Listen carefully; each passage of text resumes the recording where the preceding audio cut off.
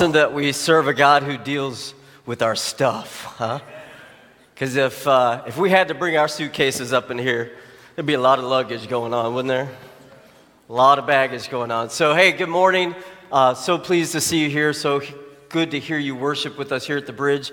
If you are here for the first time, welcome, welcome, welcome. Praise God that you're a part of our gathering this morning. If you are joining us online, welcome, good morning. And so pleased that you can be here with us. So we're in a series called Frames. And we're looking specifically at our 28 fundamental beliefs of the Seventh-day Adventist Church. And we are looking at number 22 this morning. Very interesting one. And it was very difficult to prepare for because there's so much of it you want to get into. So, and I knew we had limited time this morning because we're going to also partake of communion. But the fundamental belief we're looking at this morning is Christian behavior. Christian behavior. So we could do a whole series, all right? But I don't have enough time, so I'm going to be all over the place, and I'm going to be praying that something lands where you are and that can speak into your world. If not, of course, you can pull us pastors aside, and we're happy to talk and engage and to visit with you at any time about anything that we preach and share up here, all right? So let's dive right in. One more added word of prayer. Father God, thank you for this morning. Thank you for your presence. May your Spirit be at work in a very powerful way this morning. And may the words of my mouth and the meditations of my heart be pleasing in your sight, O Lord, my strength and my Redeemer. So when I was, as my parents were raising me, I'll never forget that there were certain expectations of behavior, right? We probably all had this. I'm sure your parents raised you in a certain way. So I remember that for me, the expectation of behavior was that if you're going to visit other relatives or family members or just really anyone, that especially when there were other adults present, that you would always greet them. You would say, if it was in the morning, good morning. And you would say, good afternoon, or you would say, good evening. And I was always taught, another expectation of my behavior was to say, yes, ma'am, and no, ma'am. Who grew up having to say yes, ma'am, and no, ma'am? Anybody? Yes, ma'ams, and no, ma'ams? Some of y'all weren't raised right, apparently. I don't know. So, yeah, it was yes, ma'am, and no, ma'am, no, yes, sir, no, sir. And you absolutely did not even try to talk back to no adult. That's the way that's the way I was raised. My expectation of behavior was that if there was an adult, and it could be like a stranger adult was talking to me, I was expected to listen and to respond respectfully, and you absolutely did not talk back to it like an elderly or an older, like a grandparent. You didn't talk back. And you spoke respectfully, and you always treated them with a certain dignity and a certain honor, and you spoke to them in certain ways. Were y'all raised that way too? Yeah, that's kind of the way we were raised. There were certain expectations of our behavior, but this is the one that was always a little bit tricky. This was the one that always was hard, was challenging. So my parents always had the expectation too that if I was out of the house, at a friend's house, if I was somewhere else that they weren't, that my behavior had to be on point. Yep, it was one thing for you to misbehave around your parents, but Lord, if you misbehaved away from your parents, woo! There was no, again, I'm not endorsing any particular style of parenting. I'm just saying, in my world, where I grew up in Arkansas, take that into account too, you didn't get spankings and timeouts. You got whipped. That's what it was called. I'm just saying, not endorsing it. I know there are different ways we do things, but that's the way that I was raised. And it was designed to reinforce those certain behavioral expectations that mom and dad had. But if you were to misbehave when they weren't around, it reflected back on them and their parenting. Oh my goodness. You were going to face the wrath when you got home. And where I grew up, it wasn't just mom and dad going to come and get you. They'd tell the grandparents. So when next time you saw your grandparents, they'd get you too. Expectations of behavior. Oh, when I would get a report card, all right, remember this? You get a report card, they wanted to see A's and B's, but what'd they look at too? Citizenship grade. Hey, is that still a thing? Do they still have that on report cards? I hated the citizenship grade, all right? Because I was always the kid who was always talking, always got in trouble in school for talking and having fun. And the citizenship grade would take a ding. If I got home and they saw the report card and the citizenship grade, I remember trying to change it one time. Did not go over well. Never try to modify the report card, people. It just does not work, right? Expectations of behaviors. Now, you and I don't hesitate one bit to refer to God as our Heavenly Father, do we? If you are a Christ follower, if you are a Jesus follower, if you have accepted Christ as your Lord and Savior, you know Him as Father, and we are His children. Now, granted, that metaphor doesn't rest well with some of you because you had an earthly father that wasn't a great example of an earthly father, so that's sort of a bit of a turnoff to you. Nevertheless, the Bible portrays God as this Heavenly Father, and it shouldn't be too much for us to think of this God, this parent, having behavioral expectations on his children. Understanding that this Father knows us and loves us deeply, and He desires the very best for us. And so therefore, He has some expectations of us. It's very interesting. If you go to Ephesians chapter 5, it's not on the screen, just go to it some other time. Ephesians chapter 5, the very first part of the passage says, "Be ye therefore imitators of God as dearly loved children." Wow. So you and I, another passage in the Bible in 1 John says, "Behold what manner of love that the Father has shown towards us, that we should be called the children of God." So God is portrayed as our parent, as our Father, and it shouldn't be a surprise to us that our Heavenly Father, who knows us, loves us, and only wants the best for us, would also have some behavioral expectations on us. It's not too much to think that God would have that. So I'm going to take you to a couple of passages in the limited time that I have. And I just want to land on a couple of things, and then we're going to have to move on. But here's a passage in 1 Corinthians chapter 6, verses 12 through 13. I want you to listen to this and follow along with me. 1 Corinthians chapter 6, verses 12 through 13. "I have the right to do anything, you say." This is Paul writing to the Corinthians. I have the right to do anything, you say, but not everything is beneficial. I have the right to do anything, but I will not be mastered by anything. You say, for food for the stomach and the stomach for food, and God will destroy them both. The body, however, is not meant for sexual immorality, but for the Lord, and the Lord for the body. So interesting perspective here.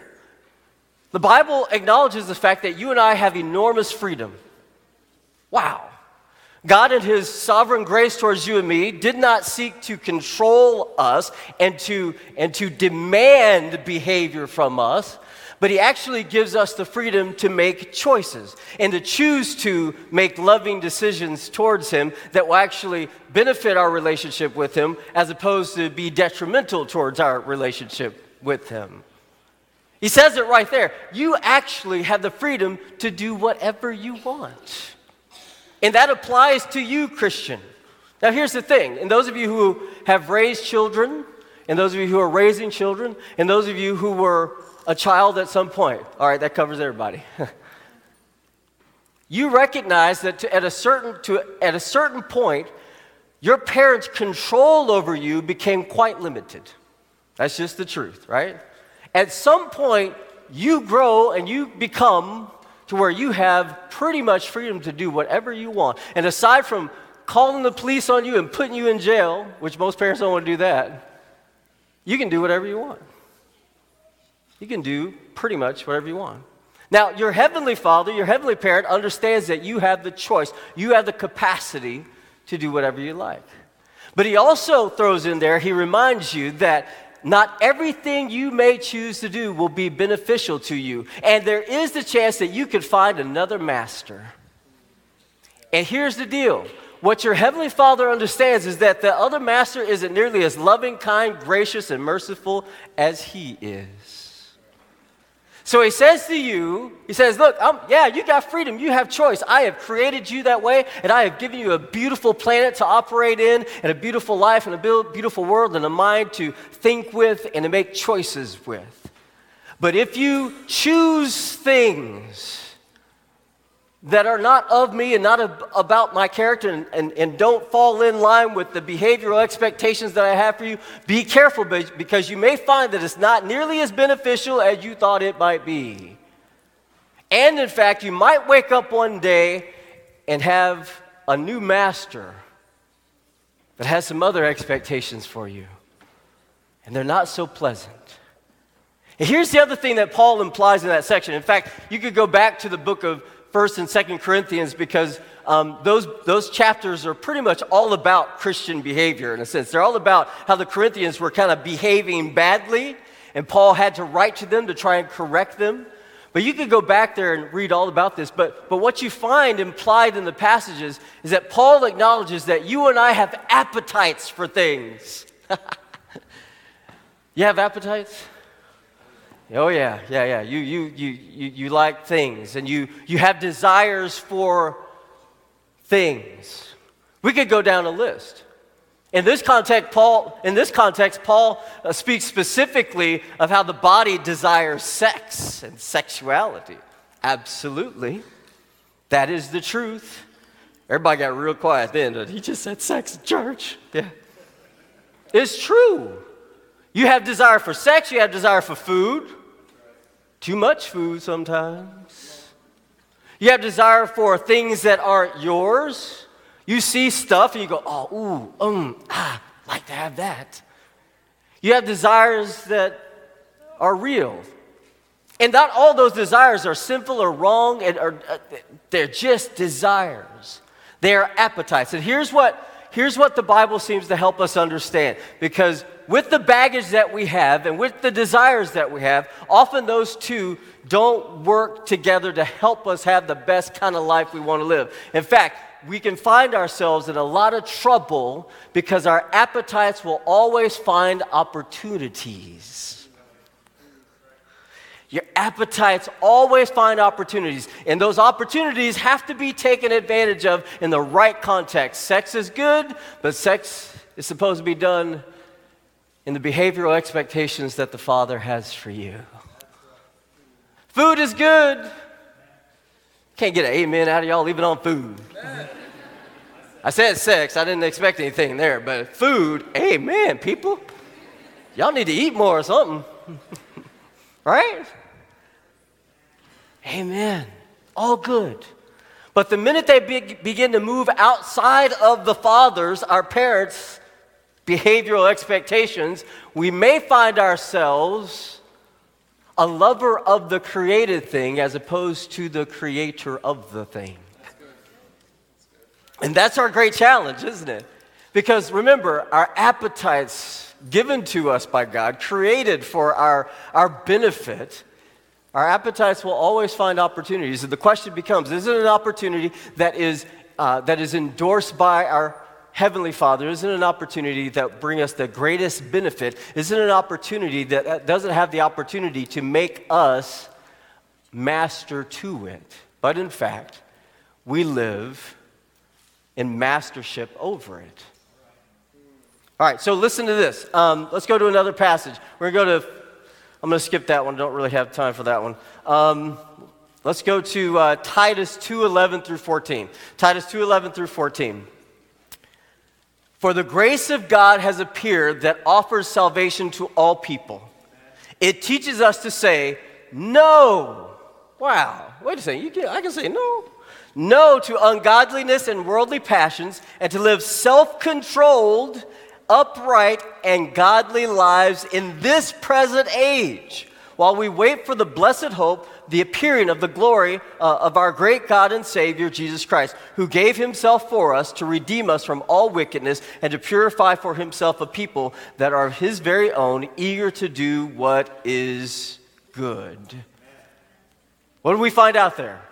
That we actually have the capacity to say no. You actually have the capacity to reject that which your heavenly Father would say, that's probably not going to work out good for you. And then he throws in another concept or idea that is largely lost on the culture today. You actually have the capacity for self-control. I know. It's hard to believe that in America we can actually have self-control. But we can. You can say no, you can have self-control, all for the sake of preparing yourself to meet your Father.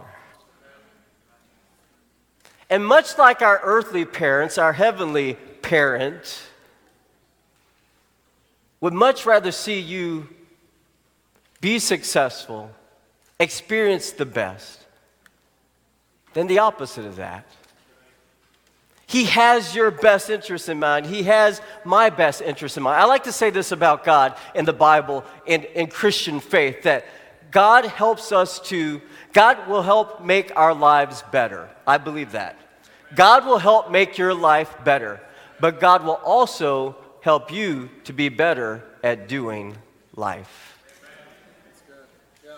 That's faith. That's Christianity. God will make life better, and we believe those promises, and we trust him with that faith, but he will also help you to be better at doing life. Doesn't mean you won't make any mistakes. Doesn't mean you won't be a foolish child at times. Doesn't mean you won't get distracted with silly things or become mastered by some things.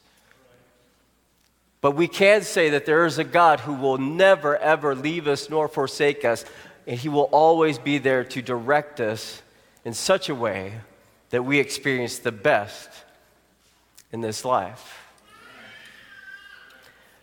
One of the ways that we know that is through the experience of communion.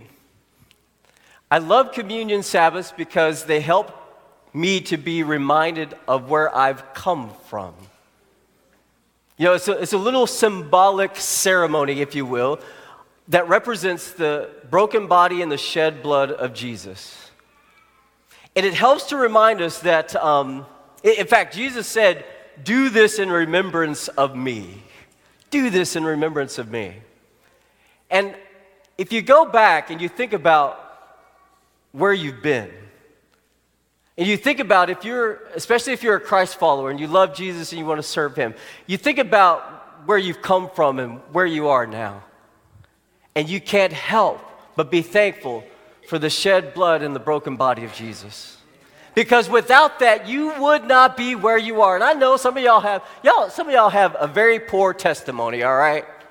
Y'all been good your whole life. That's good. You've done most things right. A lot of us don't, all right? We got a few black marks on our testimony. Our testimony makes people blush, all right?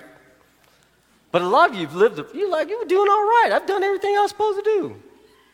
And that's good. You still need this. I don't care how good you are. I don't care how perfectly your parents raised you. I don't care how well you've done. I'm proud of you. Thank the good Lord you've been a powerful testimony for the kingdom of God. But guess what? All have sinned. Go back and read Romans. All have sinned and fall short of the glory of God. All of us were in need of this, to take us from the place where we used to be to the place where he wants us to be, right in the midst of his divine will. And so we're going to partake of these. I'm going to invite the deacons to come forward and to hand out the emblems. As they come forward and begin to hand out emblems, I am going to pray over the emblems, and then we'll receive the emblems and then partake of communion together, all very, very quickly here, unfortunately. All right, let's pray. Our Father and our God, we are grateful for the story of the gospel, the story of a father who loves his children and sent his son to save those children. And so, Father, we remember today, as you commanded us to do, to remember. We remember, Lord, where you brought us from. what you had to do in order for us to have the story that we're living out today.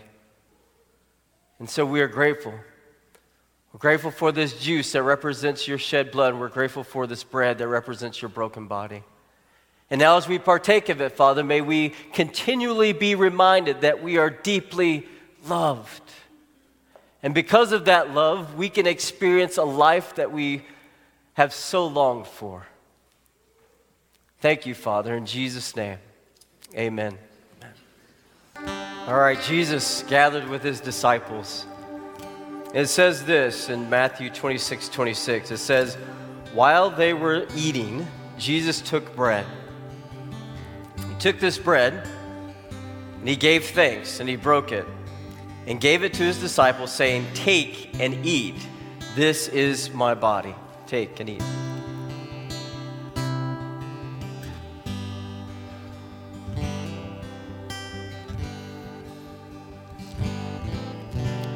Jesus continued on. It says here, and then he took the cup, gave thanks, and offered it to them, saying, drink from it, all of you. This is my blood of the covenant, which is poured out for many for the forgiveness of sins.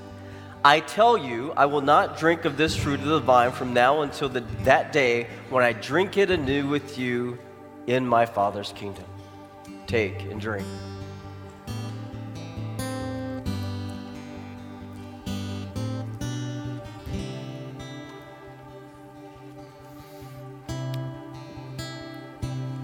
So as we leave this morning, I believe our deacons will be at the back to collect an offering. It is tradition for us, again, in our Seventh-day Adventist context, to collect an offering that will go to help those who are in need in our community. But as we leave, may we not forget this great God who made the great sacrifice for each and every one of us, and a great Father who wants the very best for us. And he did this out of love. So when we do as God expects for us to do, we don't do it to earn his love.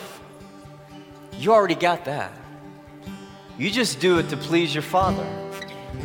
You just do it out of love because of all that he's done for you. So I pray that for each and every one of us. And now let us pray. Father God, thank you for this day. Thank you for these moments. Thank you for these emblems that represent your sacrifice of love. And Father, may we see that serving you is never an obligation and is never a burden. It's always a joy because we are deeply loved by you. There is nothing that any of us could do, Father, in this place that would ever cause you to love us less. You just simply love us. And it's out of that love that we turn back towards you and serve you. Thank you for being a heavenly Father, a heavenly parent that has expectations on us. Because, Lord, as we live for you, we will live the life that we so long to live. Thank you again for this day, for this Sabbath, for this worship. In the precious and awesome name of Jesus, amen. Amen.